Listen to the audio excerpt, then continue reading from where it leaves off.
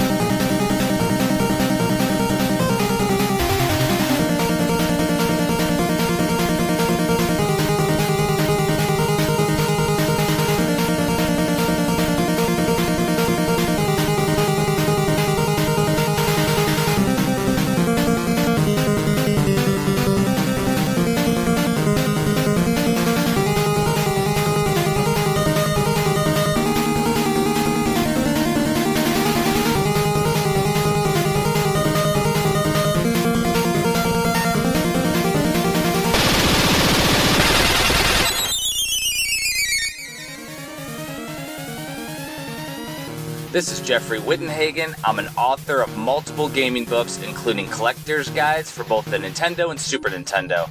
I'm a huge fan of action RPGs like The Legend of Zelda and obscure systems like the Neo Geo and TurboGrafx 16. And we've got Kyle.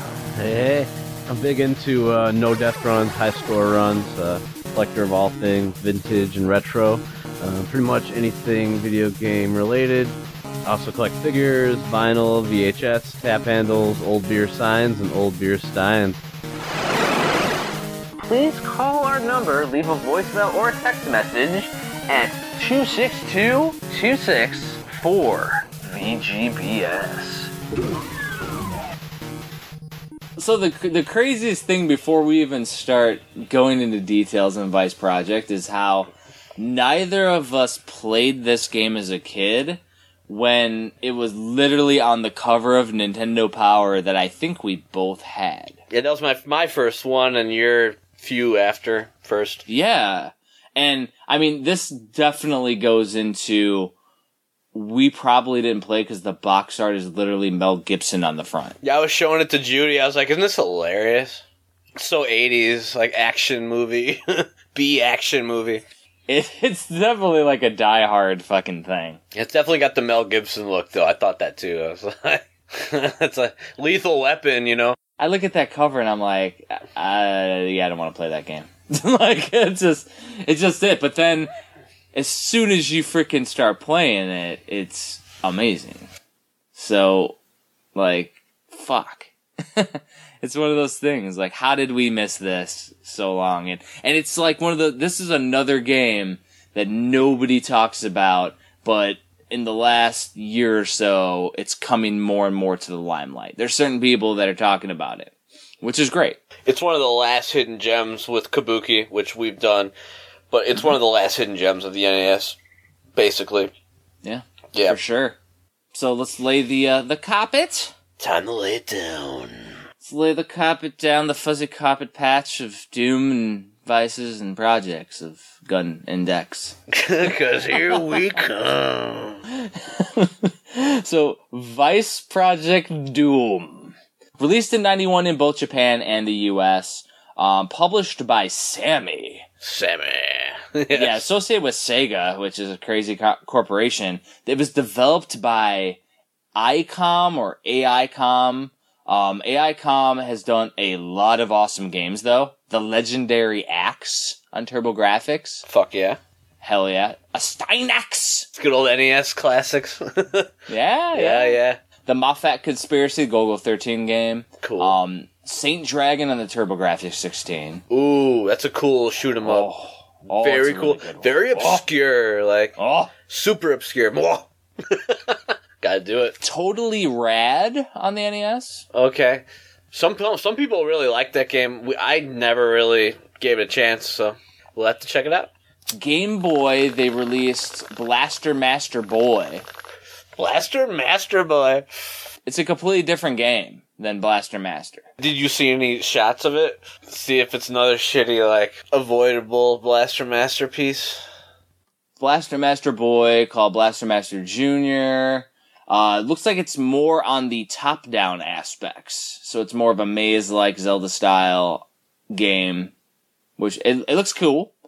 I don't see any spot where Blaster Master Boy shows Sophia the Third, though. So they just found a game and were like, you know what? This is Blaster Master Boy. Let's slip the Blaster Master fucking character icon on it. And then after that, they moved over to the Neo Geo. They did Viewpoint. Ooh, nice. They did Polestar. Nice. Yeah. They did some other games in between here, too. I'm just going over the Neo. A lot of nice shoot-em-ups. They did Blazing Star. Jeez. They changed their name to Yuma Kobo after that, though. And then they did a bunch of Neo Geo Pocket Color games and Prehistoric Isle 2. Oh my god, Shoot-em-up Massacre. They're the masters. Dude, it's fucking awesome. I love Prehistoric Isle 2. Beautiful game. All those are great. Started at it was the fucking amazingness that is Vice Project Doom. They also did a game called AB Cop, which is kind of like a third-person hovering bike game, driving game. It's really awesome. They did Racing Hero for the arcade. They also did Amagon. Amagon, you got the gun. Mm-hmm. You could tell like Amagon all the way. There's a family game before that too. The Chugoku Senjutsu, whatever the fuck that is. It's a weird ass miscellaneous like little family game. Might be worth checking out. It's a lot of text and there's like a little Japanese guy on it. And it's not really an action game. But Amagon and Hoops.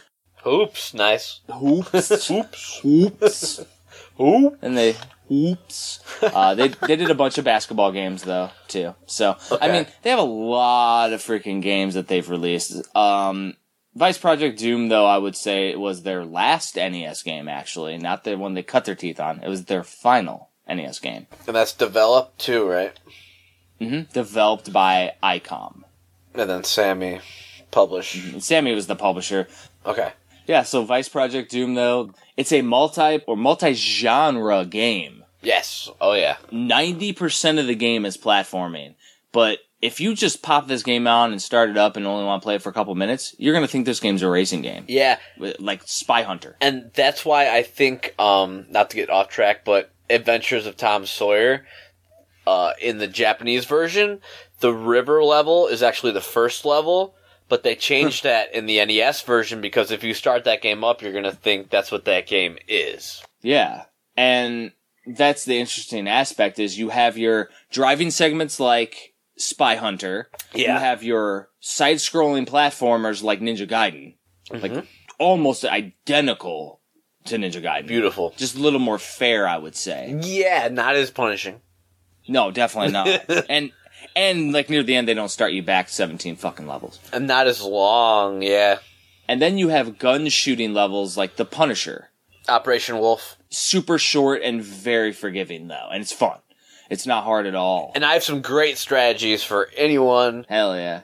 Because we're gonna go level by fucking level, and You know it. my main thing is I just wished that there was a little bit more variety, because it's literally you get to play each of the driving and shooting things twice.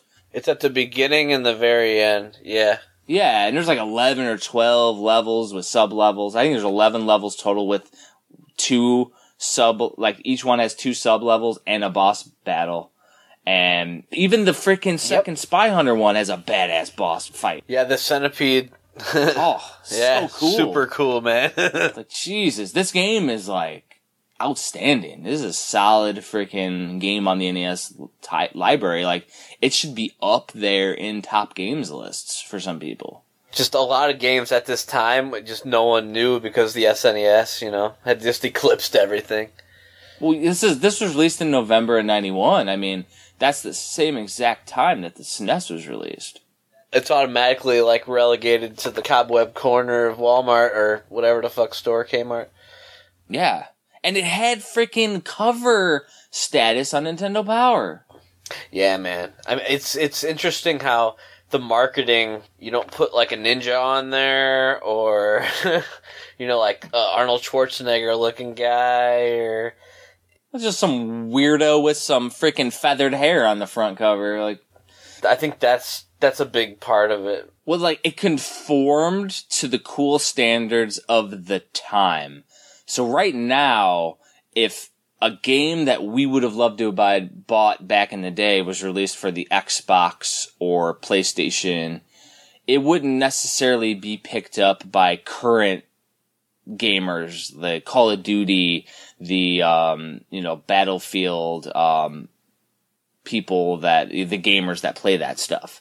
That certain market right there wouldn't necessarily go into the classic stuff that we want.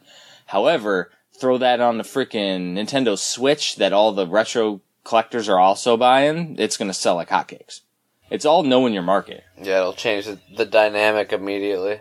Exactly. And that's the crazy thing. We've done episodes on VGBS fooled by the box art. This is fooled by the box art. We were fooled that this was a shitty game by the box art.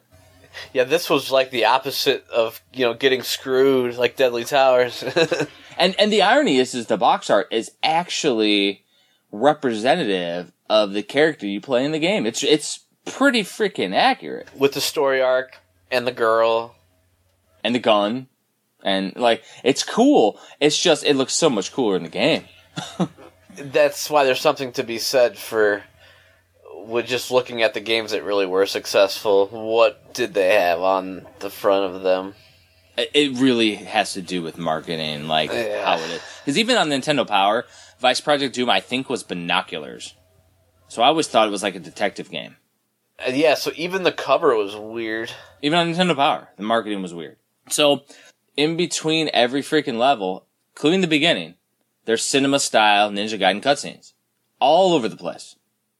There's a whole story that unfolds as you play this game. It's amazing. That's the other thing, the whole cutscene part of it, and they're so well done. The graphics are almost like Super NES style in a lot of the parts, and Genesis too.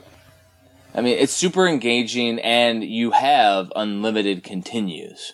So if you stick it out and just keep playing till you get better, you will beat this game. Wizards and Warriors style. Just keep going at it, and it's not like they send you back like super far.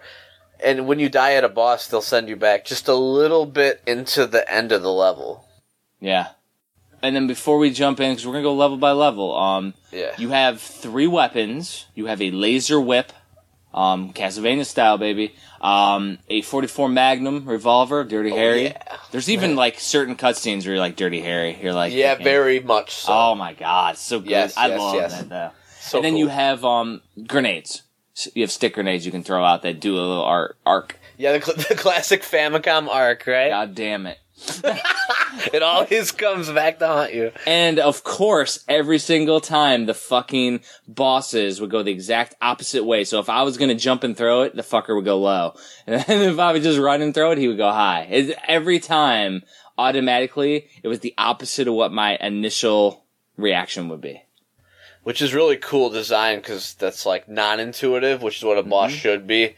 Because, it should be kind of hard, at least. So that's for the side-scrolling stage. Mm-hmm. Then there's also the car stage and the shooting stage, which we'll go into when we start the whole thing. But yeah, so the main game, yeah, you have those 3 weapons to choose from. So you're like a badass, from the beginning, though. That's what I noticed. I was like, that's so cool. And some of the most awkward ladder climbing animation in all of Nintendo. I totally was like, this is hilarious. It's almost like a baseball game, like the guy celebrating after a home run or something. He's like, yeah. He's climbing on the side of it in the middle of the fucking thing. It's like sideways. It's like they just fuck it, we'll just use it. Screw it. We don't want to redraw it to look like he's actually climbing it. That's the one thing, but then again, it's hilarious. So then it's classic, It's the only shit that VGBS would notice is the fucking weird ass climbing. Goddamn. The climbing animation rules. It's so awkward. He's got to be in pain climbing up that ladder, dude. You docks it down to an A. Already down to a C there, buddy. You've been docked for a climbing animation. It's amazing. So yeah, you're the ultimate badass, pretty much, and I always felt overpowered the whole game, with the laser sword. The only thing, the way you swing it, it's very short range, and it goes downward, but it goes over your head and kind of around your back, too, so if a guy's sneaking up on you from behind you, then you can usually hit them. It's Simon's Quest had that too with the whip when you get like the upgrades. I found a thing when I was looking up the climbing animation. I found like the top 10 games nobody played, and it's number 4. And they mentioned something that is worth noting, actually. This is on therobotsvoice.com from 2008. From 2008, they posted this. Okay, so this was released in 1991, so think about this. The Nintendo's been out for a long time. It doesn't do anything new. It's literally a mismatch of Ninja Gaiden, Spy Hunter, and like games like The Punisher. So it's just doing them well, but it's not doing anything new. So read my mind. Yeah. During a current, while it's released, it's going to get docked points. Us looking at it with rose-colored glasses of NES nostalgia, we fucking love it. It's great. It's awesome. But looking at it from 1991 perspective now, I can see why people would dock it points. It's a classic like Nintendo Power deal where it has multiple facets to the game. You're shooting, you're driving, you're scrolling, platforming. So it's funny how, you know, they always seem to like gravitate toward those games because I figured like the user base, you know, you have like times 3 people who like all of those games or one of those games.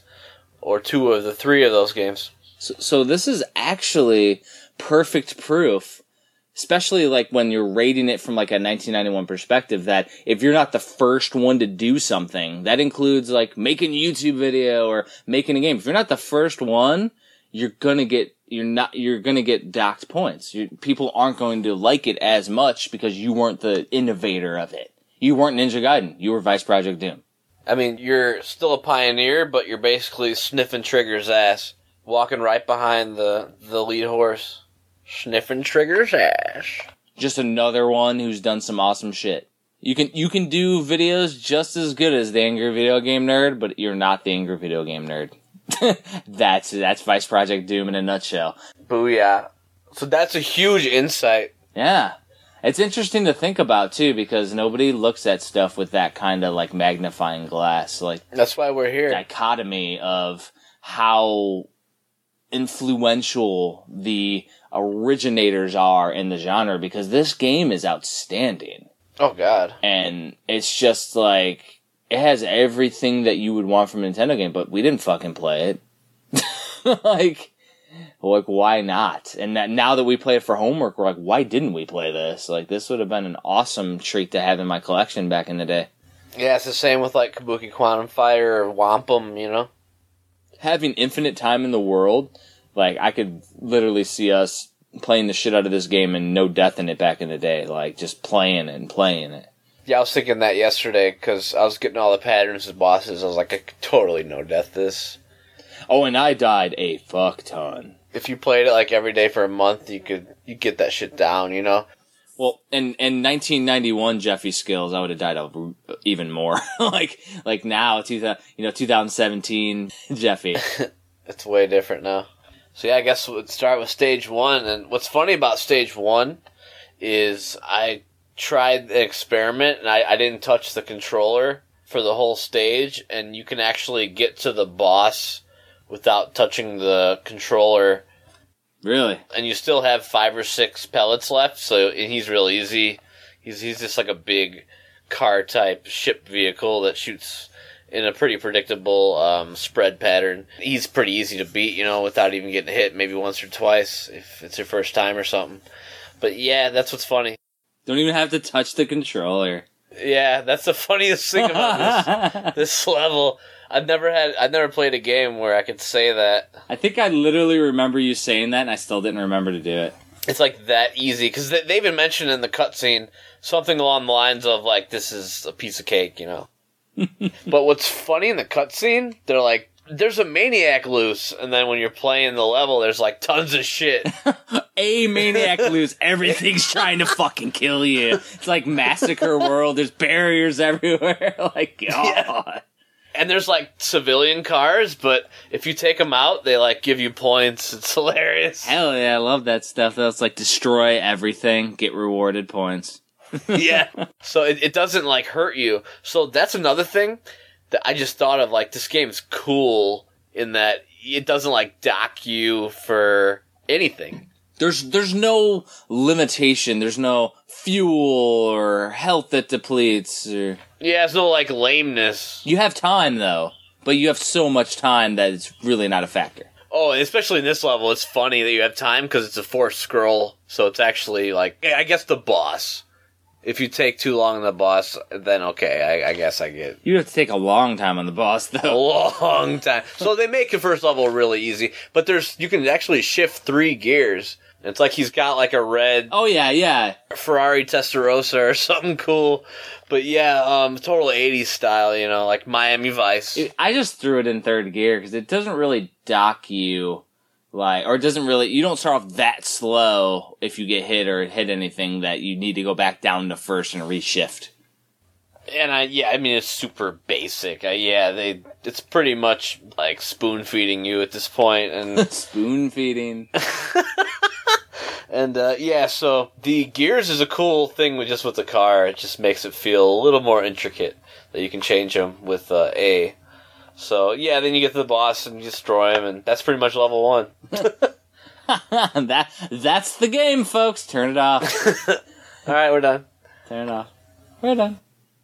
I mean, some could say it's kind of like a shoot 'em up too, because there's little things that come at you, little projectiles. So I always kind of see it. I guess the boss is the maniac, and he's just like summoning a bunch of crazy shit to kill you.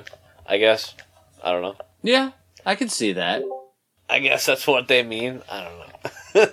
Well, it went so like fast though too. So It really does. It's only a few minutes. I mean, it's if you want to call it like a level 1, because when you beat that level, then like the title screen comes up, like for real. then the title screen comes up.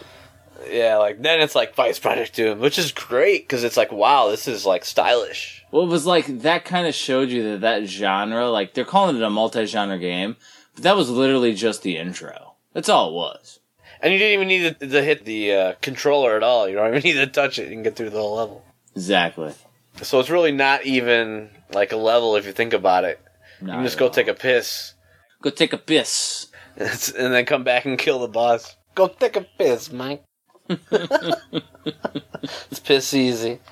But yeah, like seriously, like it's literally just an intro to get the story going. It's really all it is. Right. Yeah, just a platform to shoot it all off, man. Lay it all on the line. Okay, so then, yeah, we get the second stage. To the city. So the graphics are beautiful. To the city!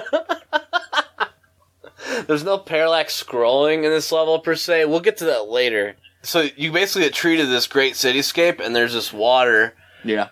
But there's a reflection of the skyscrapers in the water, and it's actually moving. This is like a great game to study if you're looking to program. Well, they do almost everything right. Like the way that the background pixel art interacts with the perfect colors of the sprites in the front, the enemy sprites, the character sprites, the character pond, the reflection, like everything is like perfectly done. It's expertly done. That's what I was thinking, like, if you could just replicate what they do in this game, you could pretty much have a masterpiece on your hands. These are all, like, the main things that you need. Just the reflections, and they're actually moving. So, I don't know if there's a way to, like with Doom levels, how you can open up the map and look into it. I don't know if there's a way to open up a game and look into, I'm sure there is, like, with the Hex editor. Yeah. So you could look into it and see, like, how they did that. I mean, they're basically, like, giving you the fucking, like, universe. Well, the thing is you can do that. It breaks it up into crazy, like, pixels type thing, where it's like quadrants, and they're not together. They're all split up. But the thing is, and this is exactly how I think of after getting very ingrained with the homebrew scene and doing the books and pretty much playing every single NES game that's ever came out. Not everybody is Picasso. Not everybody's Da Vinci. Like literally, whoever did the art in this game is an outstanding artist. And that's the thing, like... Top notch. Yeah, and it has to do a lot with that. And also just being able to push the Nintendo to its limits. Which is now you're really seeing it. Yeah. This is one that you can, perfect demonstration of that fact. And it's not a kid's game. Because the theme is the girl kind of aspect. It's very, like, adult, mature. And it's not easy. Well, I mean, the actual story is that there's this gel from aliens. An alien species has developed a gel, which was their food, but it's an addictive substance for humans and is sold as an illegal drug. That is the story. So it's like, it's about drugs and people being addicted to it. And then you're going against aliens at the same time. And then there's, the mechanical aspect. Like, it does everything perfectly. The climax at the end is freaking nuts, too. Everything works to the storyline, which is very mature, too. I mean, it's just planned out. Everything was so planned out. It seems like this game was planned out like 3 years in advance. It's a multi-layered story. They literally wrote a narrative. Like, I could turn this into a novel and it would be a great read. Yeah, because you got your action flick, you got your sci-fi flick, it all melded together. And your detective elements as well. Yeah, so you got this side climbing, which is hilarious. So you guys will notice that when you go down your first ladder at the end of the first screen. And you'll never be able to unsee that. Yeah, what's seen cannot be unseen. Never unsee that motherfucker. Then you start to see some of the bad guys. You got the floating pumpkin guys, which remind me kind of like the Gaiden pumpkin guys. Yeah. You got these like punk spike guys who like crawl on the ground. They're like snorting coke off the floor or something like. I mean, literally, they are probably having terrible side effects from the illegal drug. That's what it. Oh my god, that's it right there. That's literally what they're doing. Yeah, that's awesome. I didn't put that together until we're talking about it now, though. Dude, yeah. When I mentioned the coke, yeah, you're like, oh, boom. Yeah. That's crazy. And you're literally a detective, like, killing them all because they're all freaking illegal fucks. Yeah, they're like gang members and they're given free drugs as payment, probably. Probably. By the aliens. So they're getting turned all fucking whacked, man.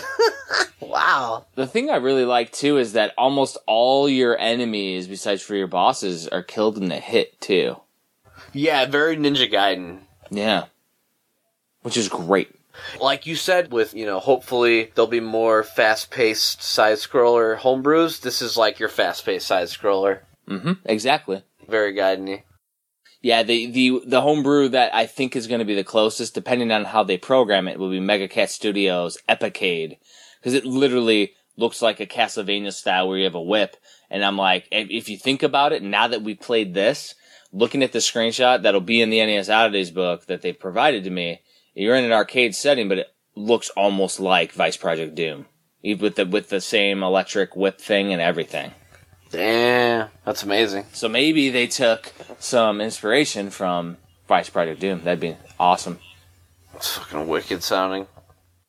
Dude, I hope it's freaking fast-paced. That's exactly what we want, baby. It's always exciting to hear like a new project on the horizon that we might love. It's great. So with the boss of the second stage, Yeah. really basic. It's funny, he like throws girders. Yeah, I noticed that it's like... full girders. It was really easy to predict, though, and then just jump right on it. He throws some that are higher, just duck those. He'll throw some that are lower. He'll generally throw like one high, and then he'll throw like probably two lower. And you can jump on them as they fly by. They don't hurt you as long as you don't get hit by the front of the girder. Yeah. That's the damage spot. And it's like there's low and there's medium, like, and then there's high. Yeah, so the high, don't try to jump over that. Just duck that. Or just, I think you need to stand there. Don't do anything. Basically, just like, kind of troll them. Stay really close to them when you can. I use the sword, the laser sword, for like every boss almost. Sword. Sword. So you like it? You like calling it a sword? I like calling it a whip. Well, yeah, I think it actually is called the laser whip. Oh, nice. Yeah, now there was cargo that was moving at the top of the screen, which is cool too. So they're like importing more drugs at the top. Goddamn right they are. And you can see it moving. so you have that scrolling effect, which is just a little treat. I listed every single graphical effect that I thought was cool in these notes, so we're gonna like go down every single one. So yeah, if you want to learn how to scroll on the top of the screen to the left, and then how to have the rest of the screen not scroll and have a little boss fight or something, there you go. That's what you want to fucking research right there. And that's the thing that I guarantee you all the other reviewers back in the day didn't note was the complexity of the techniques that they use to program in this game. Yes. It's like night and day. It's like literally they're doing every single piece that made the NES great all in one game. That's what it is. It's like conglomeration of perfection. Yeah, and they literally just went at it in a genre manner. Oh, you weren't Ninja Gaiden. Well, it's doing stuff differently. Mm-hmm. And the story is completely contemporary in a different aspect. It's cool. Like, I don't know. Yes, you do know. It's the ultimate fucking sleeper hit. Yeah, I mean, I don't know. Like, why the fuck they didn't like it? I do. What it is, it's when you become an adult and you start, like, getting back into it and shit and all that, this is the game that you realize, like, is one of the best. This is, like, what we wanted back in the day, and it was there at our fingertips. And it's not childish. There's nothing about it that leads you to believe it's infantile in any way. It's a mature fucking game, too. And that could be why we kind of avoided it when we were kids, because it is an adult game. When you're like a mini-me, it's different. You want more cutesy stuff, and the more serious themes don't necessarily appeal to you. And yeah, exactly. If we would have been 5 years older, we probably would have been geared toward it too. You don't know. Because I remember playing it when I was younger. This was one that I just ended up picking up, but it just got shelved. Like, I played it, I saw that it was great, but it never occurred to me that, like, how fucking amazing it really was until years and years later. Because I'd never sold my games, so since that was my first Nintendo Power, when I saw that in Funkoland, I was like, oh, cool. I might as well get the game, you know? Wow. I was looking for any game anyway. Like, my mentality for the NES, I've always wanted to collect all the games. The moment I walked into Toys R Us, the first fucking day I wanted to collect all the games. You were fortunate enough to where your parents supported your parents actually supported you with your crazy hobby back in the day, whereas my parents were like, you don't need those toys, that shit. You need to go find something that'll be worthwhile, like go cut the grass. Like, do something that I want you to do so I don't have to get up off my chair. Yeah, exactly. Like that. There was no supporting like me in anything back in the day. I was the opposite. I do it in spite of them. Well, yeah, I think we mentioned in the first season a long time ago, but 100 hours ago, but was the fact that, like, that was the idea of that generation, some of them. There's, like, the hard-ass idea where kids only play games. Like, when you're an adult, you don't read comic books, you don't play games, you don't do anything that's fun. You like, as far as interactive, what you're supposed to do when you're an adult, you're supposed to sit on your lazy boy, turn on the football game, crack a beer open, maybe barbecue some shit in the outside, smoke stogies, invite people over, show them, like, you know, your fucking car and shit. Like, it's just, there's, some people think, like, this is what adults do, and this is what kids do. It's like, well, you can't have both. Like, why can't you have both? And now, our generation, we do both, because... Yeah. It's the interesting thing that we've grown up with media, whereas they were introduced to media, like home media. Like, we grew up with it in our freaking lives, so it's part of our life, whereas they grew up with sports, and that's all they had. So that's what they like to do. They just like to sit around and watch sports, relive their heyday. Now we're reliving our heyday, but we get to interact with it. I think the game's just going to go up in value then, you know? At least for the next 10 years. Because, like what Cardillo was saying, too, you have about 20 years after you have that huge influx, and then about 10 years after that, you have that sell-off where people are like, well, you know, it was cool, but I'm I'm getting into my 50s now. I think I'll sell it. Like, so then you have that where it goes down again. But I think for at least the next 10 years, it's going to go up. It'll be interesting, and it'll be interesting to see how many people are as obsessed as we are, too. Because there's a lot. And I just wonder if that number will stay the same, or will they move on to the next thing, or will they lose interest totally? Because I could see us just staying in this route for the long haul. Once you hit your 50s and people just start dying off too, I mean, it'll just go downhill, like, from there, I think. That's when we're getting old. Yeah. I always saw myself as, like, the 80-year-old who's going to be No Death in Vice Project Doom, man. That's me. That's you. I always thought that, wouldn't that be the coolest grandpa, like, ever, dude? Like, if we were kids. Exactly. Like, when you were a kid, and you could go to your grandpa's house, and he could know Death Vice Project Doom. He'd be a badass. Our parents were like, what is Mario? Okay. When we grew up, we put playing cards in the bicycle spokes. Woo! Come on, Mom, play with me. I don't even know what to do. Dying at the first Goomba, you know, like. 2 buttons. Yeah, even the first night that I got my NES on Christmas, I recall my grandma like, I don't know how these kids do this. This is just amazing. It's just so, like, beyond them. Yeah. Now you think nowadays with all the buttons that there are. Brutal. Good luck. You'll need it. That's right. So yeah, that boss is pretty easy, man. Second stage boss is easy. Now we go to level 3. The Orient. Yes. Orient Temple times. I just like all the different, like, atmospheres, too. They hit all the classic atmospheres that we would want to see, and again, just going, like, the box art really didn't show any of this. Yeah, and this is when it really becomes apparent. The graphics, just the backgrounds are, like, super solid and detailed. Hell yeah.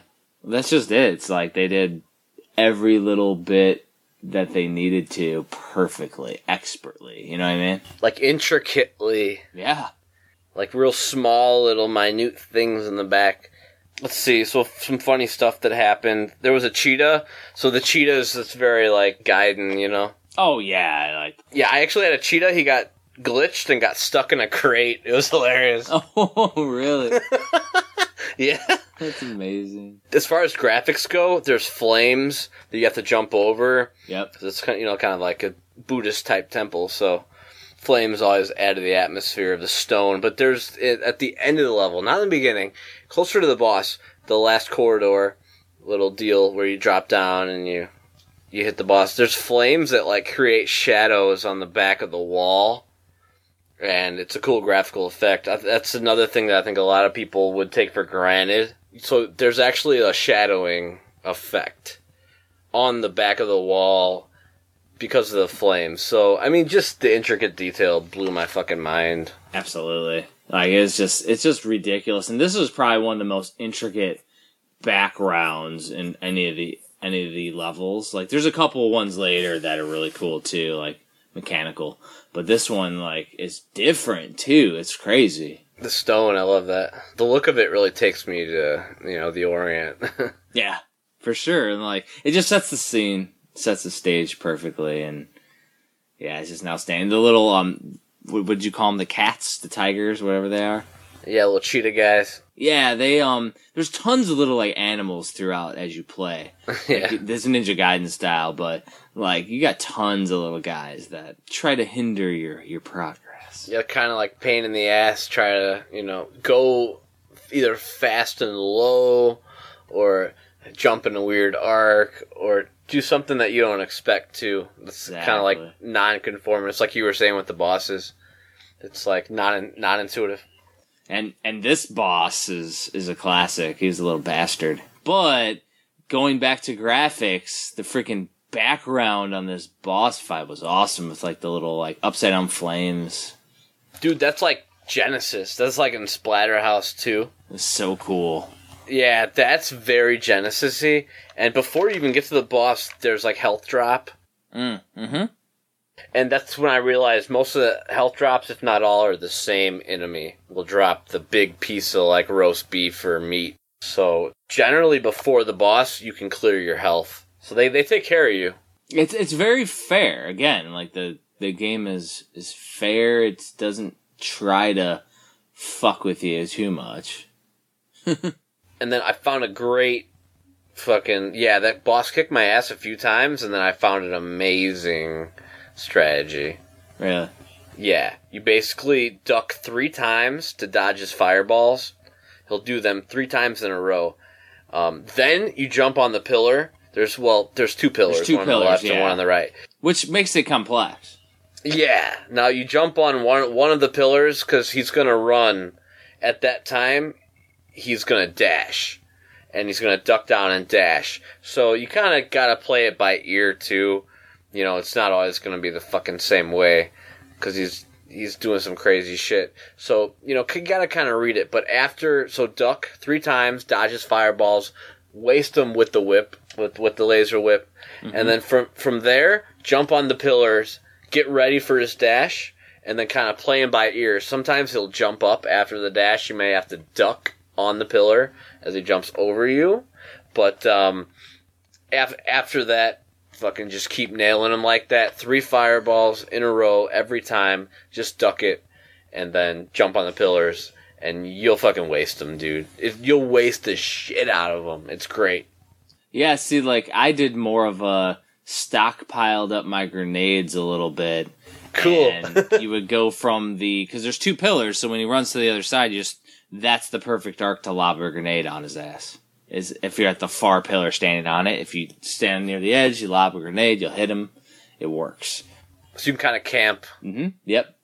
And that way you don't have to get in close quarters either. But your way is more efficient. See, that's what's cool. We always love multiple ways to take out a boss. That's a pro all the way. Exactly. Yeah. So I came across a picture of the Famicom cover. It's amazing. Gun deck. John McClane. Oh, really? Fucking Bruce Willis right in the front, dude. I'm shooting a gun. Looking it up. Oh, yeah, for sure. There it is. Yeah, it looks badass, man. Yeah, it's awesome. So, stage 3, great. Mm-hmm.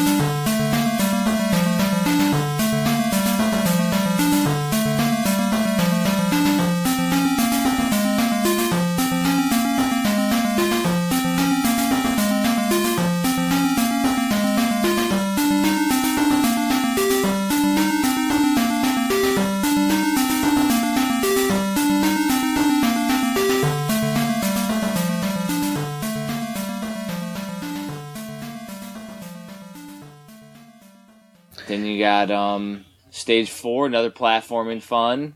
The tech girder level. Yeah. Big metal spires. Ironworking World. Overdrive Reality had like ESPN, sometimes like the WWE, like pay-per-views. Yeah. Yeah. So yeah, that's like the first part, and then there's a second part. Which finally you get to play that other genre. Yes. The Operation Wolf Punisher level. Now, basically, my strategies are... shoot everything on the fucking screen. No. Yeah, and don't let anything, like, sit.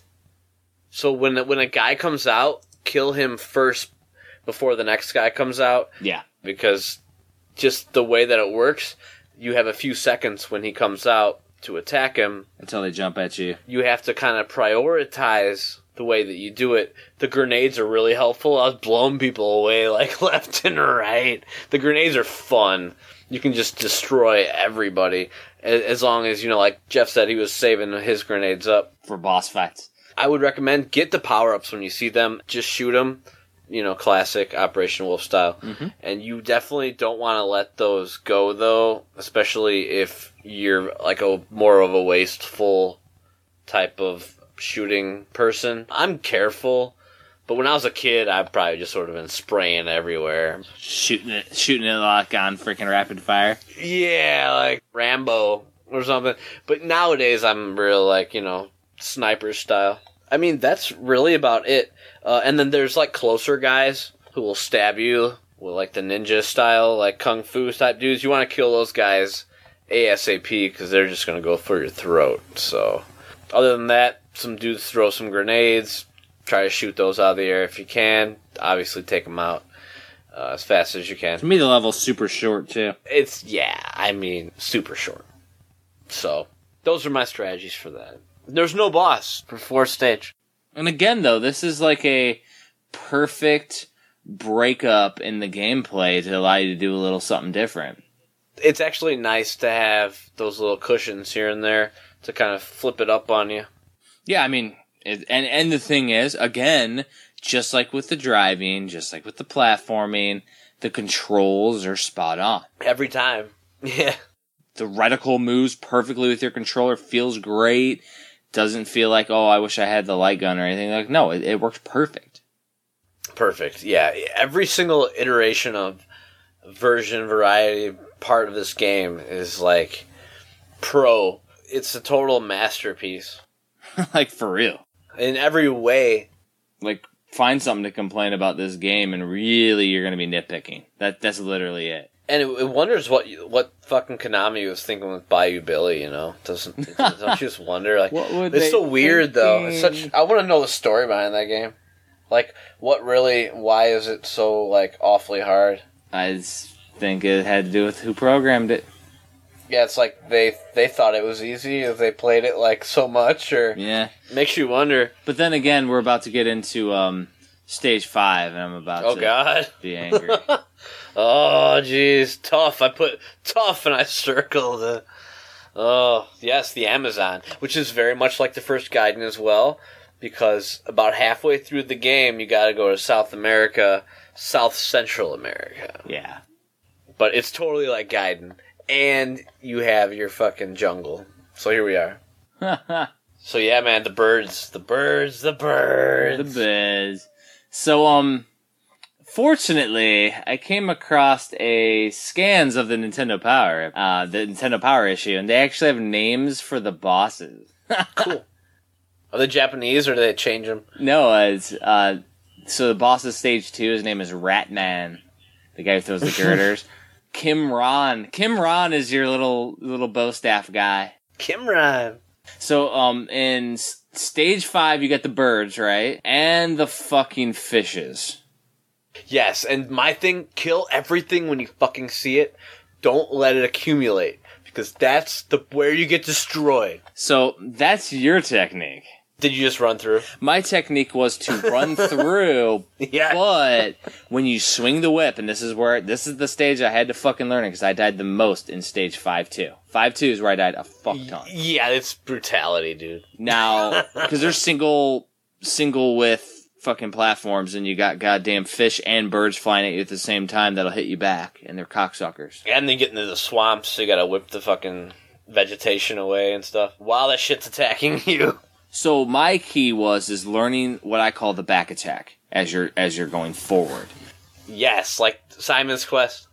So when you swing forward with the whip, he actually hits behind him at the same time. So if you run past the bird and it's coming at you from your back, if you swing your whip, you'll literally kill the bird that's coming from your back and the fish in front of you at the same time as you're running through. Beautiful. That's fucking pro. It takes a while. But I died so many times that I was like, well, fuck it, I just gotta get through. Yeah, like when you get the Morning Star in Simon's Quest, and then the Flame Whip eventually, yeah, you can do the same thing, because it arcs behind you a little bit more than the shorter whip. So it's the same idea, that's what I was thinking too. Yeah, man, great strategy, total pro. And just remember, according to Nintendo Power, Kimron was a creep. All right, no. Kimron.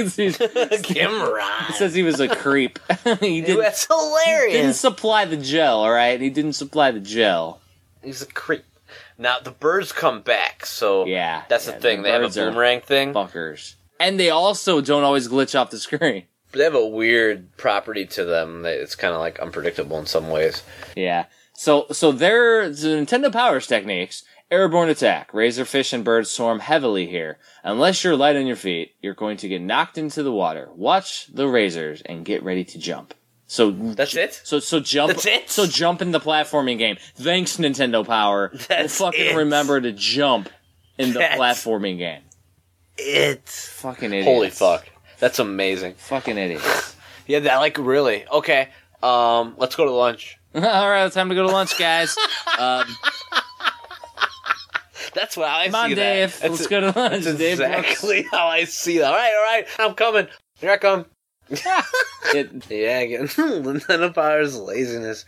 And just so everyone knows, with Gaiden, what I do with the birds, at least the first game, when they swoop at me, I turn the way that they're swooping, the direction that they're swooping, and then I jump over them and I slash. Yeah. And they actually rise up right when I slash, and that's how I take them out. So that totally reminds me of your strategy. It's super, It looks awesome when you play it. like, you wouldn't think to do it. I'm trying to think of the word. I can't think of that word right now. Counterintuitive, actually, because it's like not intuitive. It's like, It's unorthodox. yeah, there we go. Yeah. It's an unorthodox style, like drunken kung fu. It's a way that you wouldn't think would work, but it fucking works beautifully. Drunken Jeffy Nesfu. Nesfu, that's awesome. Yeah, and then as far as graphics go, the waterfalls look nice. I mean, we had waterfalls in the original Goonies, but they look nice. They look nice. The river moves. You got some vegetation, some green jungle vegetation that moves. I was expecting, the way this game fucking started, too, I was expecting that goddamn river spot where you're going up, the waterfall, I was expecting that to be longer. It was surprisingly short.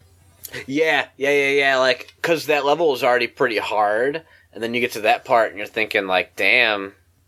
Oh, that was easy. That was my thing. Yeah, you're like, oh my god. And then there's, like, ceiling climbers. I call them ceiling sniffers. Ceiling sniffers. More Yeah. drug-induced, like, maniacs. But if you go underneath them, they'll, like, drop on you. Like ninjas, basically. So you gotta watch for them. The enemies prowl the screen now. They don't fucking go away. That's the thing. No, and there's a lot more of them that keep popping up. It's jungle Rama, though, man. And when you have to chop through, like, the plants, it kind of is like Life Force, where you have to go through the barrier and it, like, starts regenerating behind you. Yeah, for sure. And then there's like a big, I don't know if it was in stage 5, but there's like a big ass spot where it's like literally you have to trudge through it real quick. Yeah, you gotta go, because it starts to regenerate behind you, just like in Life Force, the first level. And it's fucking pretty fast, yeah. Yeah. That's super cool, though. That happens twice in the game, I think, and it happens in a later level too, yeah. It does. Later on, it's red, and it's like guts. They do a clever palette swap to make it like guts in an organism. Yeah. We'll get there. So, I found a picture of the climbing animation. I had to post it in the chat room for everyone. Fuck yeah. Stage 6, actually, climbing animation. Yes, there it is. God. Which actually, that picture doesn't show it, but there's a fucking fish or a bird or something that's right there that comes after you while you're doing this part. This exact spot right here in stage 6. Yeah, they start to throw little things. This is probably the hardest level in the game, one of them. 5-2 is the hardest level for me. This is the hardest I had too, man. That's hilarious.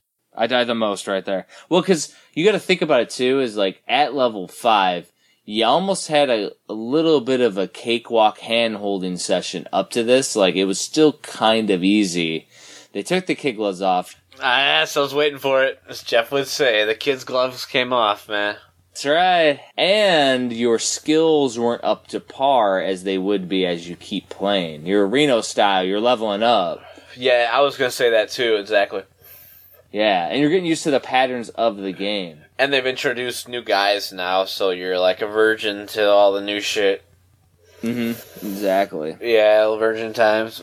And they're doing the freaking, and the birds, the Areno birds, like fucking Game Center CX birds, like they're just assholes, and there's tons of them. Total Gaiden ripoff though, because they like swoop back. Oh yeah. but it's not in the same arc, so you can't like use the same strategy, which is awesome. Yeah, they purposely did it like the backward that you normally would be used to. And the boss is like super freaking easy. Oh my god. Oh, yeah, this is the little tank thing, right? Yeah, he's basically this big machine with big rig. He moves to the left and to the right. He'll shoot horizontally, but you can duck them. So just duck, basically. Yep. And he'll lob these missiles that are kind of going in a spread formation, which are pretty easy to dodge. And then the top left spot, there's a little, like, eye dot orb looking thing. Like, basically, it's like a little glowing orb thing. You just gotta, it's like, it says kill me. Yeah, so just keep jumping up. I just keep swiping that, personally. I just kept jumping and swiping between when he would shoot the horizontal shots. It's really basic. So, the bosses, once you know the patterns, all the bosses in this game are easy once you know the pattern. Every one of them. This is definitely pattern memorization. And it makes the no death run, like, not too tough. The key is that there's 11 levels all with different boss patterns, which is actually another programming fucking awesome aspect. Yeah. And then we get into, like, the more techie stage with number 6. More like Girder, ESPN, WWF, pay-per-view, Metal Spire stuff.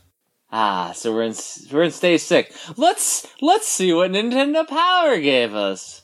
Alright, here we go. Now it's getting funny. Double jump. As soon as you jump over the gap between pipes, jump again. That's it. Go to lunch. We're off to lunch again. There's a bombs away. The best way to take on this stretch, which is like near the beginning, there's a bunch of different boxes. The best way to take on this stretch of the secret lab is to use a grenade on everything in sight. You'll blaze a nice trail to the end. Like, that's it. Like, just use some grenades. Waste your grenades right here. And they do like this thing called Vice File where they tell a little bit of the story each time. Like, I found Reese, but it was too late. He had fallen victim to an alien scheme. This was the work of Beta Corporation. They were experimenting with the human reaction to a new kind of gel. I discovered a secret Beta lab at the heart of the jungle and decided to investigate. And then he jumps into stage 6. And you got to wonder with Reese, it's like Kyle Reese from Terminator or something. Just another 80s like classic character. Without a doubt, man. Makes you wonder, man. It's an amalgamation of a bunch of stuff. This stage is like pretty short, actually. It's almost like a reward for getting through freaking stage 5. Like, it's alright, here's stage 6. It's pretty easy. The enemies aren't as bad because they don't have that, like, lurking, prowling thing where you can't get rid of them. And then there's really not that whole death pit aspect. Like, you have those, like, the ladders that move up and down, but they're really easy to navigate because the controls are great. Yeah, the controls are fucking, like, A+. That's the thing. Yeah. So that spot could be hard with bad controls, but it's easy because that's the only spot where there's really death pits, so. Graphically wise, aside from the awesome background, fans, you have like moving fans that circulate, look really impressive. Oh yeah. You gotta avoid them eventually. At first you see them above you, and then eventually you gotta jump over them. Steam from pipes looks really good, like the clouds that come up look really nice. Yeah, I mean, this thing is like programming 101. Programming 101. Like, you want to make like something that spins like a gear or fan, boom, there you go. You want to make smoke. You want to make an A+ game, fucking. Yeah. The other cool thing, they're like vertical scrolling ladders. They're like vertical conveyors. Yeah, conveyors. There we go. That was the word I was looking for earlier. Yeah, that's what I wrote too, like in parentheses. Like, that's pretty much what they were trying to do. They're like repurposing it, which is pretty cool. It's not a bad idea. That's the other thing too, is that like every stage introduces like a new little gimmick and new enemies. Like every stage has new enemies. That's actually very, very noteworthy. Yeah, and there's some enemies that come back too later, so that's got that guiding aspect where there's new guys, there's old guys. You never know what you're going to see, but you're going to see something new. You never know what you're going to get. You never know. The boss, what do they call the boss? I call him Jetpack Robot Man. What? I think his name is Vardkin because the Vice file for stage 7 says after I blasted the Vardkin. If I were riding for Nintendo Power, when he lands, duck by him and slash. Yeah. Take out only the stray homing missiles that come at you, and you got them. Dude, I wrote so many notes, my fingers were rubbing up against each other, and I had to, like, put tape around one of them because it was starting to, like, blister. Kyle hitting muscle failure on note riding. But between note riding and NES playing, like, both of them combined, shit gets hardcore, man. So yeah, now we hit the 7th stage. Reese dies. Yeah. Reese fucking dies. And then they show, like, a flash drive sized kind of like Terminator style chip, and it says Sammy on it. It's awesome. Yes, it does. It does say Sammy. I saw that. I was like, little product placement. Yes, that's great.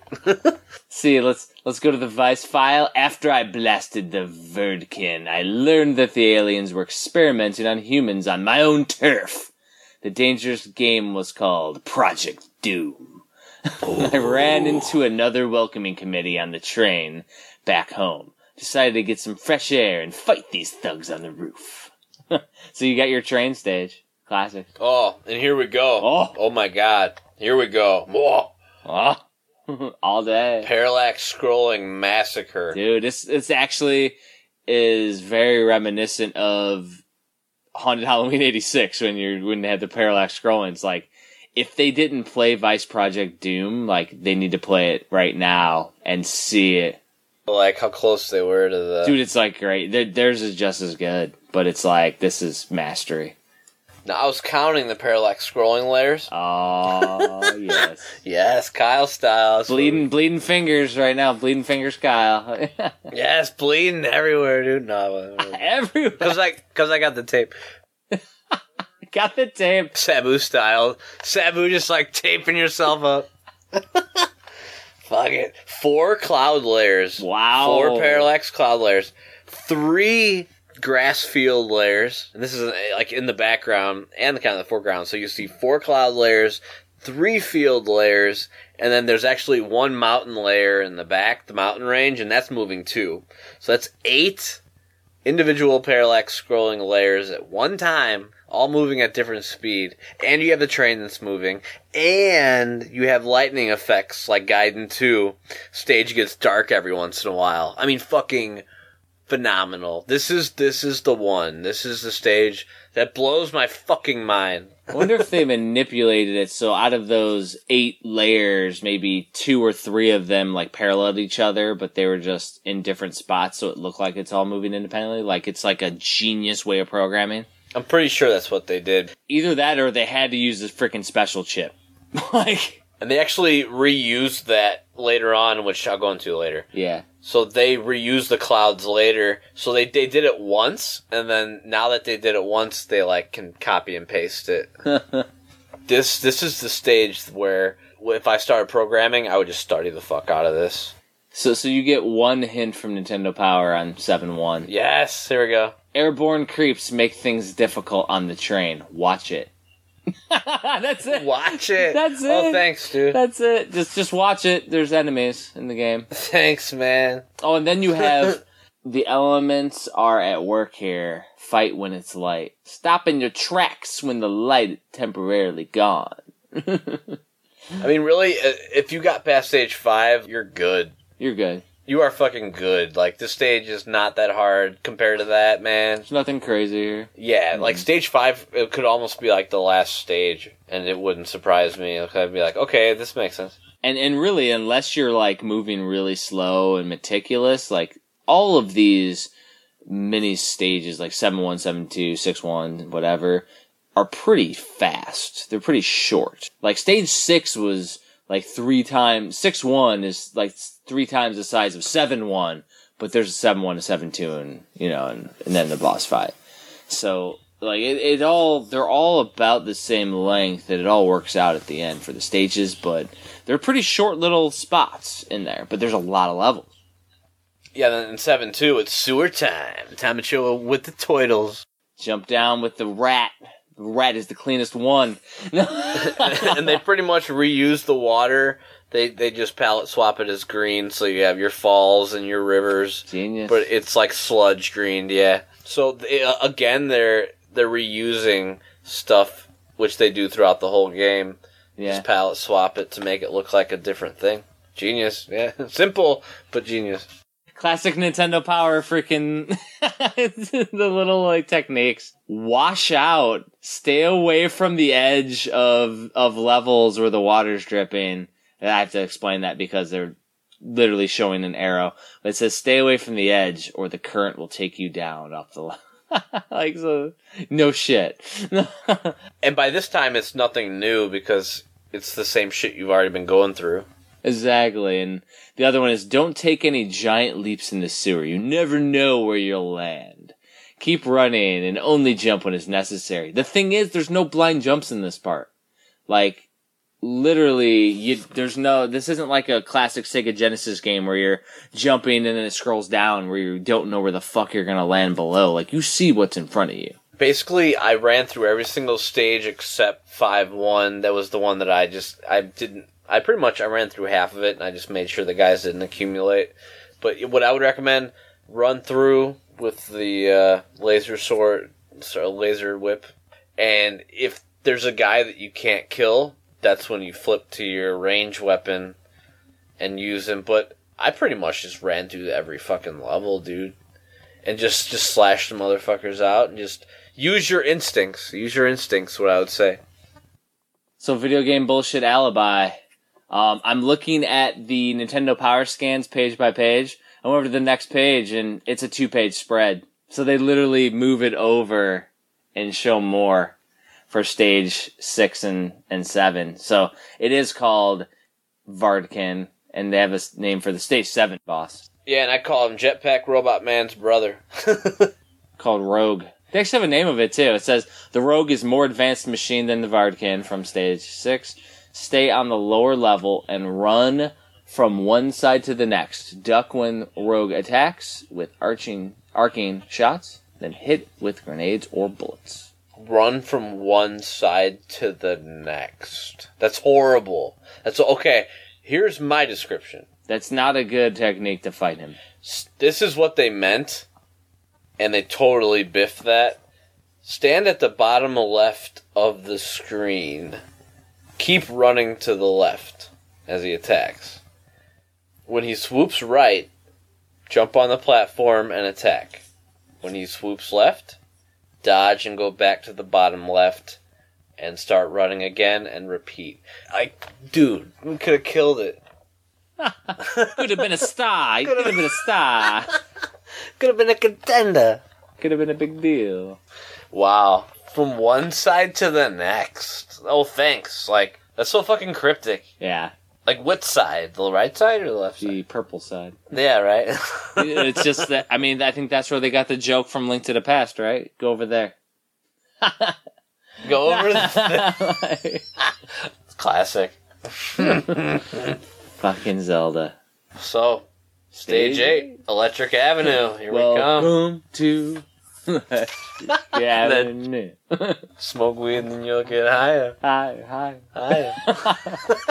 So, Crazy. Project Doom was a big operation. Yes. The aliens constructed their own power plant just to generate enough electricity for their nasty experiments. Decided that if I was going to get to the bottom of this, that the power plant was a good place to start. As I expected, there were a lot of shocking revelations. Amazing. God. Fucking writing is amazing. That's going on Reverb right there. That's it. You goddamn right it is. This is where we're introduced to the little freaking orange box guys, little fuckers that like just kind of move around, the little circle bots. Yeah, and the tall spider neck guys. Tall spider neck guys. Yeah, they remind me of the guys in Turtles 3, I think it was. Like, uh-huh. Yeah, the fucking enemies. The screen also goes dark here, like on the train level, so they reuse that. They reuse that too, perfectly. Yep. The electric currents look great, I gotta say. They, like, circulate the actual sprite that they're on, so they're going around the platform, essentially. So that's another thing, if you want to, like, study how you can make something look like it's actually circulating. Like, jeez! Yeah. Just really, really impressive. So I can completely see why, as kids, man, we just didn't care that this was in Nintendo Power, because this is terrible spreads. Yeah, they did a horrible job, though. Well, like, they literally laid out the entire levels, so you don't get to see, like, the cool intricacies. The fucking cover, number one, the cover he's climbing normal. He's not climbing on the side, so I already don't want like, he's climbing like he's normal. And come on fuck up now. the climbing. Can't do that. Yeah, I mean, just fucking avoid the sparks. Yeah. The timing's so easy on those sparks. You know, use your intuitive abilities. You got the guys that I call the little soccer ball fucks that throw like the little balls that throw the balls at you. The boss. The little balls at you. The boss. And then you got the upside down plant man as the boss. Mm-hmm. He is called Proton. Proton. Let's hear what Nintendo Power tells us. Yes. Stay clear of Proton. Thanks, Nintendo Power. That's all it says. No. That'd be great. Don't ever attack him. Steer clear. That's amazing. One touch will hit you with an electric shock of unbelievable power. You should also be aware of Proton's biological blast. Stand safely on the very edge of the left or rightmost platform and hit the Proton with grenades. Then, when the Proton sends out a shower of mutant mass, seek shelter on the ground level. Move left and right to avoid the fallout and jump back to the upper area when the coast is clear. So basically they want you to go from the top layer to the bottom layer when he's, depending on the attack that he's utilizing. That's kind of how I did it. Yeah, I mean, that was actually decent. It was weird how that one's so much more just detailed than the last one. It's like you had two different people writing this fucking thing. That's what it was, dude. That was like 3 more sentences. Like, so basically, yeah, when I put stand on the outer platforms to dodge his shots, then just going for the kill, though. Like, when it's time, you'll know and just fucking whip the shit out of him, dude. He won't last. Now, this is probably, the next stage is like the coolest themed, you know? Oh, stage 9. The biolabs. Yeah, so stage 9 has an amalgamation of all the craziness. You get the cool sewer aspect, but different colors.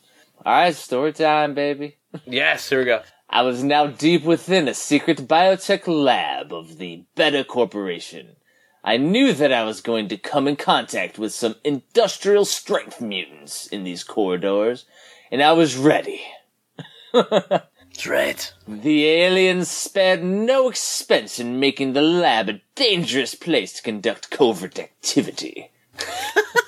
I took it one step at a time. It says their techniques. Scale the stairs. Mutants wait on every platform of the stair-like ascent. Switch to grenades and toss them as soon as the creatures are within reach. It's best to catch them by surprise. God.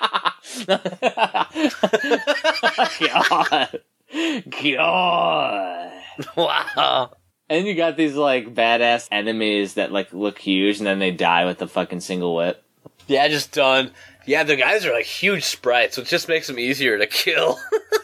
Honestly. They're called Vashnas. Vashnas. Yeah, I mean, really, for this to side-scrolling, I can't say much more than just... I mean, what else can you say? Like, you just run through the fucking levels, use your intuition. By stage 9, you got the technique down. Yeah, like, it's really... The bosses is where you're gonna have the issue. The levels are not that hard, except for the 5th level. It's more just a fun game to, like, romp through. But yeah, so you have, at the very beginning, you have the incubation chambers. And these, at the very beginning, are, like, the little embryo babies. So, this is when the twist starts to, like, develop. Like, what's gonna happen with the end boss, and who you're gonna fight. Yeah. Faith off! Good old Blades of Steel. Blades of Steel. What? Oh, damn. That was good right there. It's like muffled perfectly.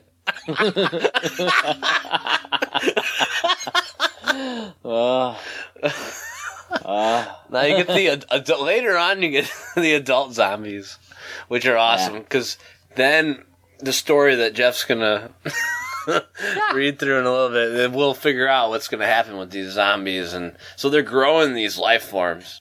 I think we're gonna set up everybody for some severe disappointment thanks to Nintendo Power's laziness. Yes, destroying them. Yeah.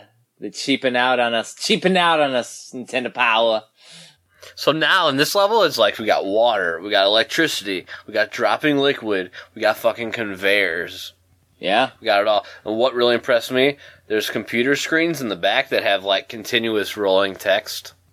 Yeah. That's impressive, man. I was like, dude, that's fucking cool. I love movement where you don't even need to have it. It's just like appreciated, you know? Yeah.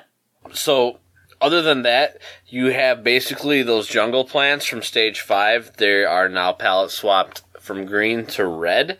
Now they're basically like innards. You're in this lab, and it's kind of like everything's living organism style, like Kabuki Quantum Fighter. And just like the end of Contra 2, all. Oh, fuck yeah, Giger. Giger fun. We got the steam and the flames return, but they palette swapped the flames and the steam green. Yeah. To make them like organic toxic waste or something. So now it's boss time. Boss time!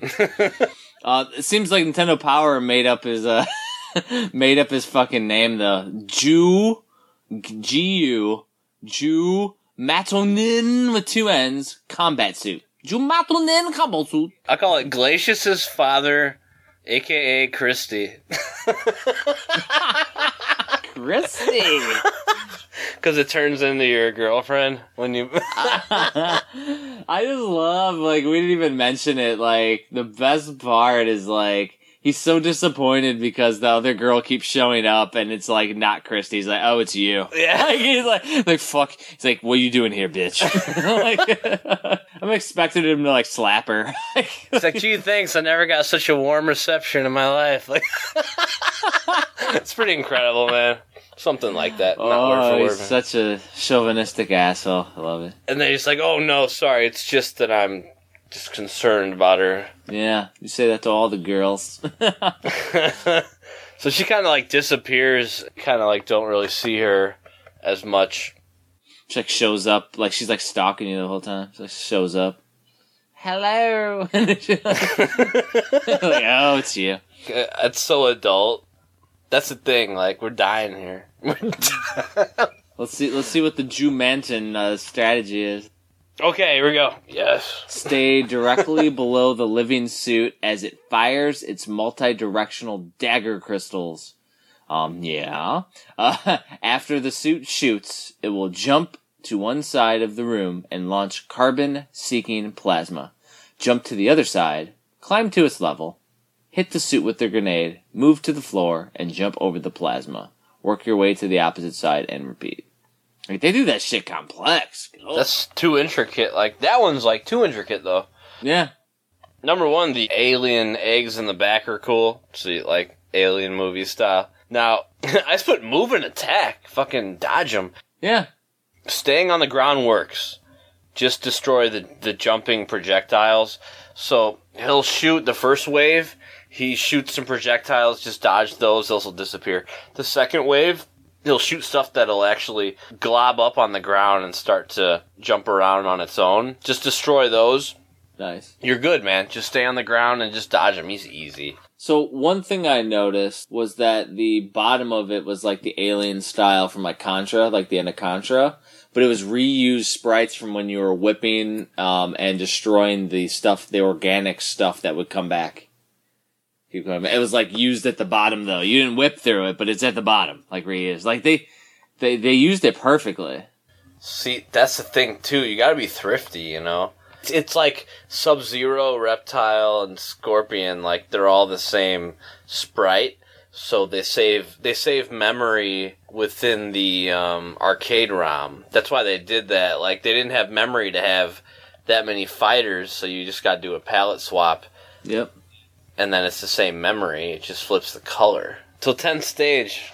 So, this is when Nintendo Power jips out, because guess what? They stopped their coverage. They did, finally, though, we do have a story to send us out, though, thank God. Alright, here we go. So, the Jumanson combat suit was coming after me. There was nothing that I could do to avoid it. Little did I know, though, that Christy was inside the suit. When the suit was destroyed, Christy went down with it. What a devastating blow.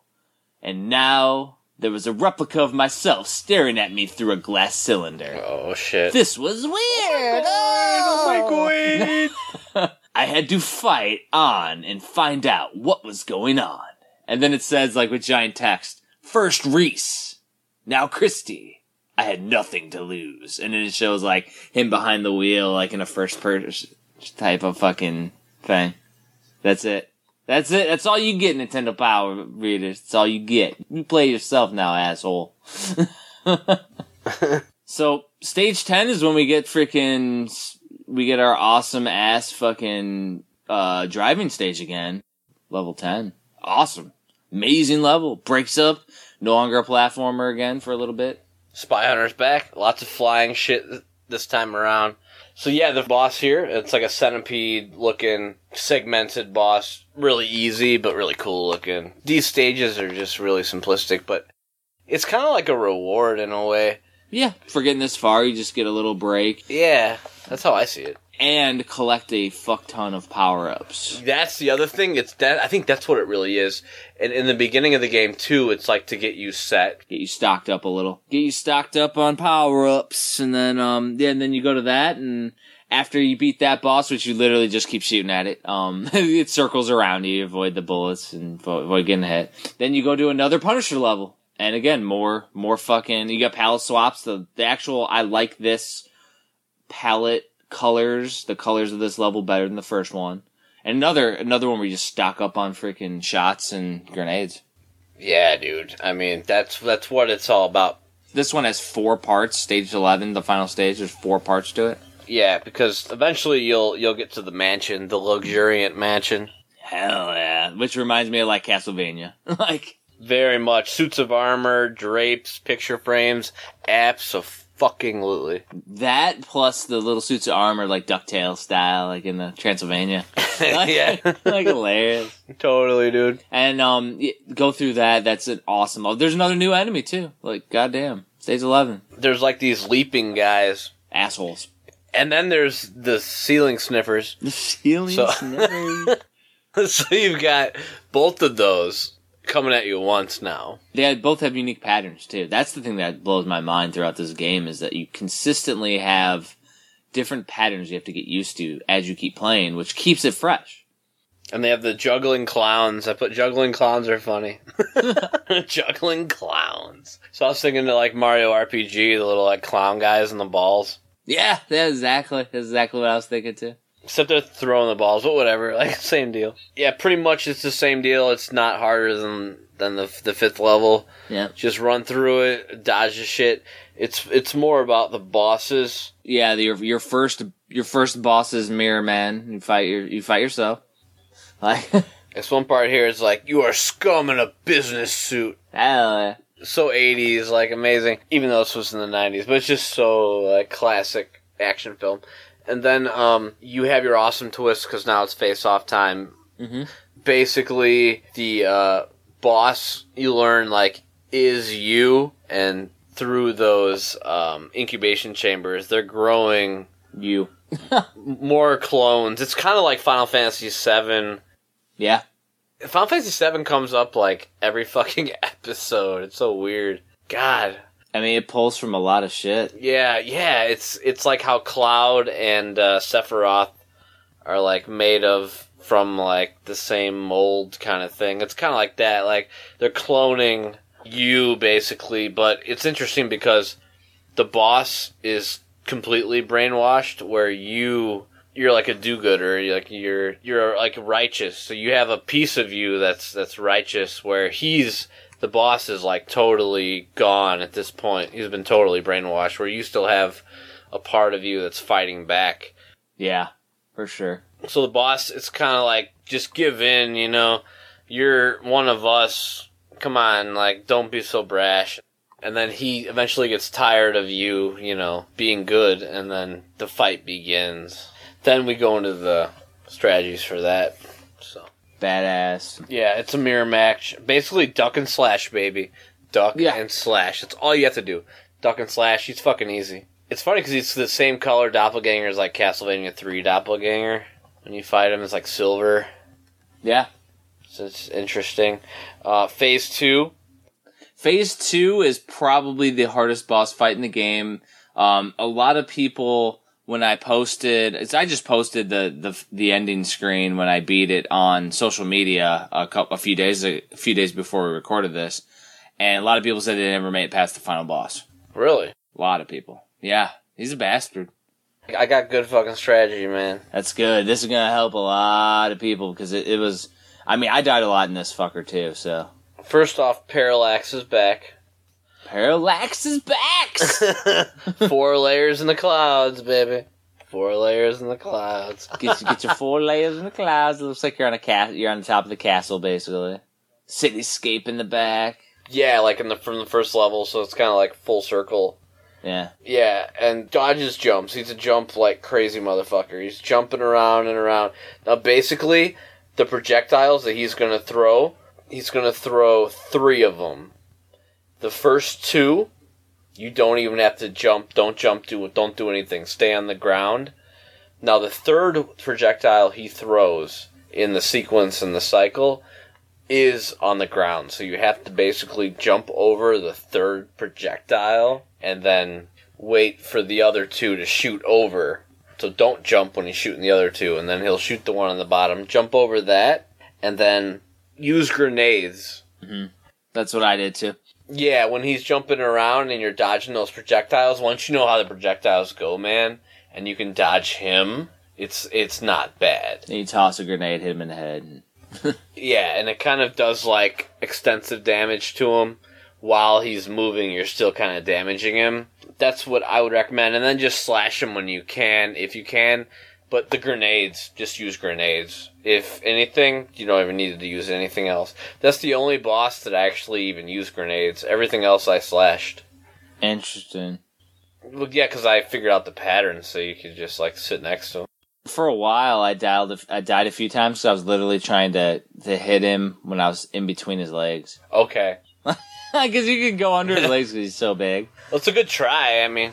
I was trying to do that. I was like, man, you gotta be able to hit him. I was trying to hit him with the backslash, actually. I think that's why the levels are kind of shorter end, because you're going to get wasted at the boss a lot until you learn the pattern. It's a really interesting in that the patterns are brutal, but once you know how to do it, the boss is like super easy. But this guy, once you got it down, man, he shoots those 3, and you got to jump over the third one.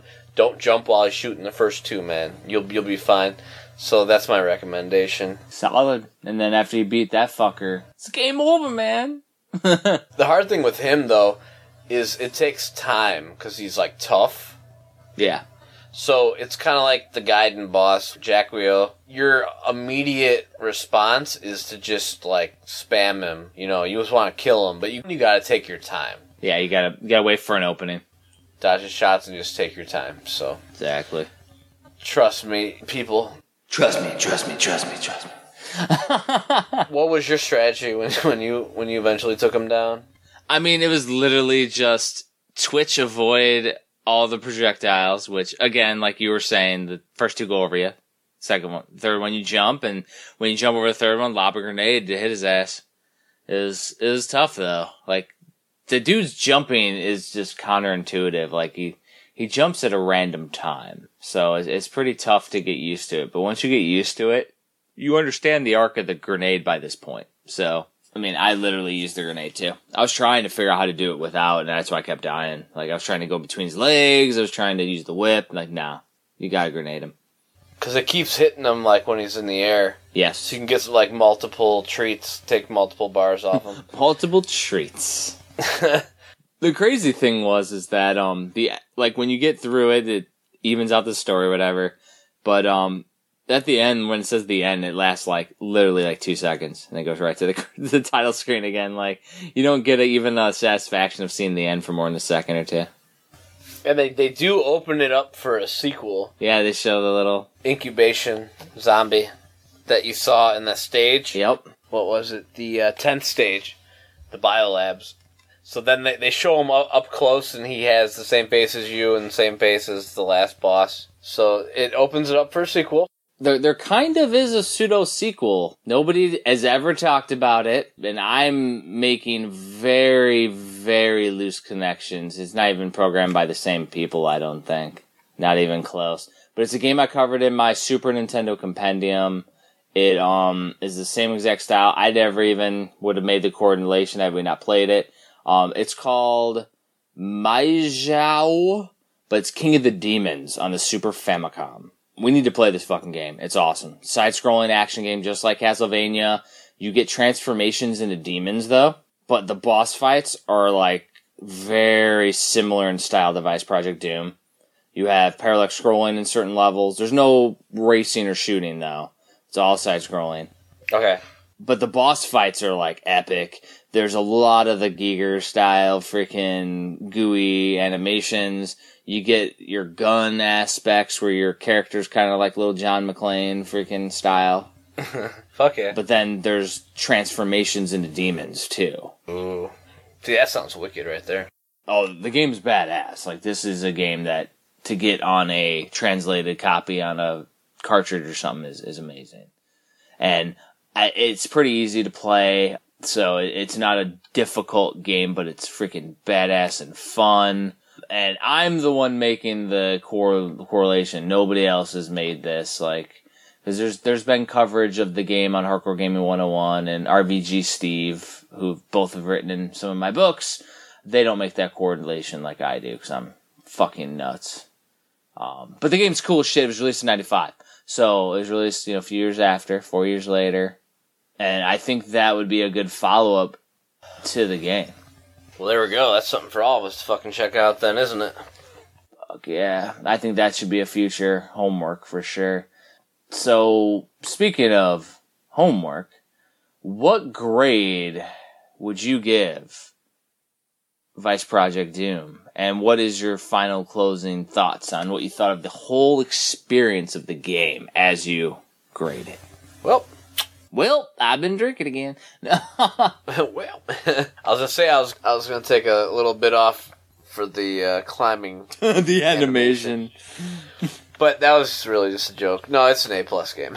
Yeah, it's definitely a joke. Yeah, no, there's no. It's perfect. You feel overpowered, yet it's still challenging. That's a huge, where do you get that a lot of times? Because they start you off with all the weapons at your disposal. You don't have to get the weapons. You get more of the weapons, ammo. Tons of ammo. Yeah, and that's the other thing. So you feel empowered. The way the game over system works, it is very fair. And there is even, it's not a password system, but there is a level select code. So you could, in theory, now both Jeff and I beat it, and I beat it in one sitting, so one straight run, just so we could get the whole fucking experience. But in theory, you could come home, beat a few levels, and come home the next day and level select to where you were. So it's fucking great that way too. It offers a great way to continue your game later. Cool ass fucking character, badass. The graphics, like I was commenting through the whole game, this is the game that you want to study if you are making, homebrews and this type of thing. This is one that you want to hold close. I really can't say enough about it. So, what do you think? So, my thoughts are about the same. I'll play the devil's advocate role. Where people would dock it on points, I would say, first of all, that they would probably say that, the difficulty where you get knocked back, but that's only the people that didn't get through that mid-game plateau of 5-2. 5-2, man. I mean, you get through that, and then the game adds more enemies, but doesn't have the cheap, crazy platforming. It doesn't get harder platforming-wise than 5-2. And everything that you mentioned is perfect, where the power-ups are plentiful. You get infinite continues. You can sludge, you can get through it, and if they made it any easier, people would complain that it's too easy. Yeah, It's a really good balance. like perfectly on the balance. So combine that with 2 other complete game modes that are kind of little bonuses. This game's like an A+ ace game. There's no ifs, ands, or buts about it. What can we dock on this shit? Like, for real. Yeah, you can't, like, dock it. Unless you're just nitpick. Alright, so... one more episode left to Season 3. Hell yeah. What's it gonna be? I don't know. We might have already recorded it. Ooh. Alright. Until then. Thank you for listening to VGBS. We appreciate everybody taking the time to get through this whole arduous podcast. We love it. Thank you, thank you, thank you. If you want to correspond with us, you can email us at vgbspodcast@gmail.com. We also have a phone number. It is 26226-4BGBS. You can leave us a voicemail, shoot us a text message. Whatever you want to do, correspond. Also, comment on us. Shoot us a message on Facebook, Twitter, Google+. We love hearing what people think about the podcast. Alright, see you later. Woo! Later!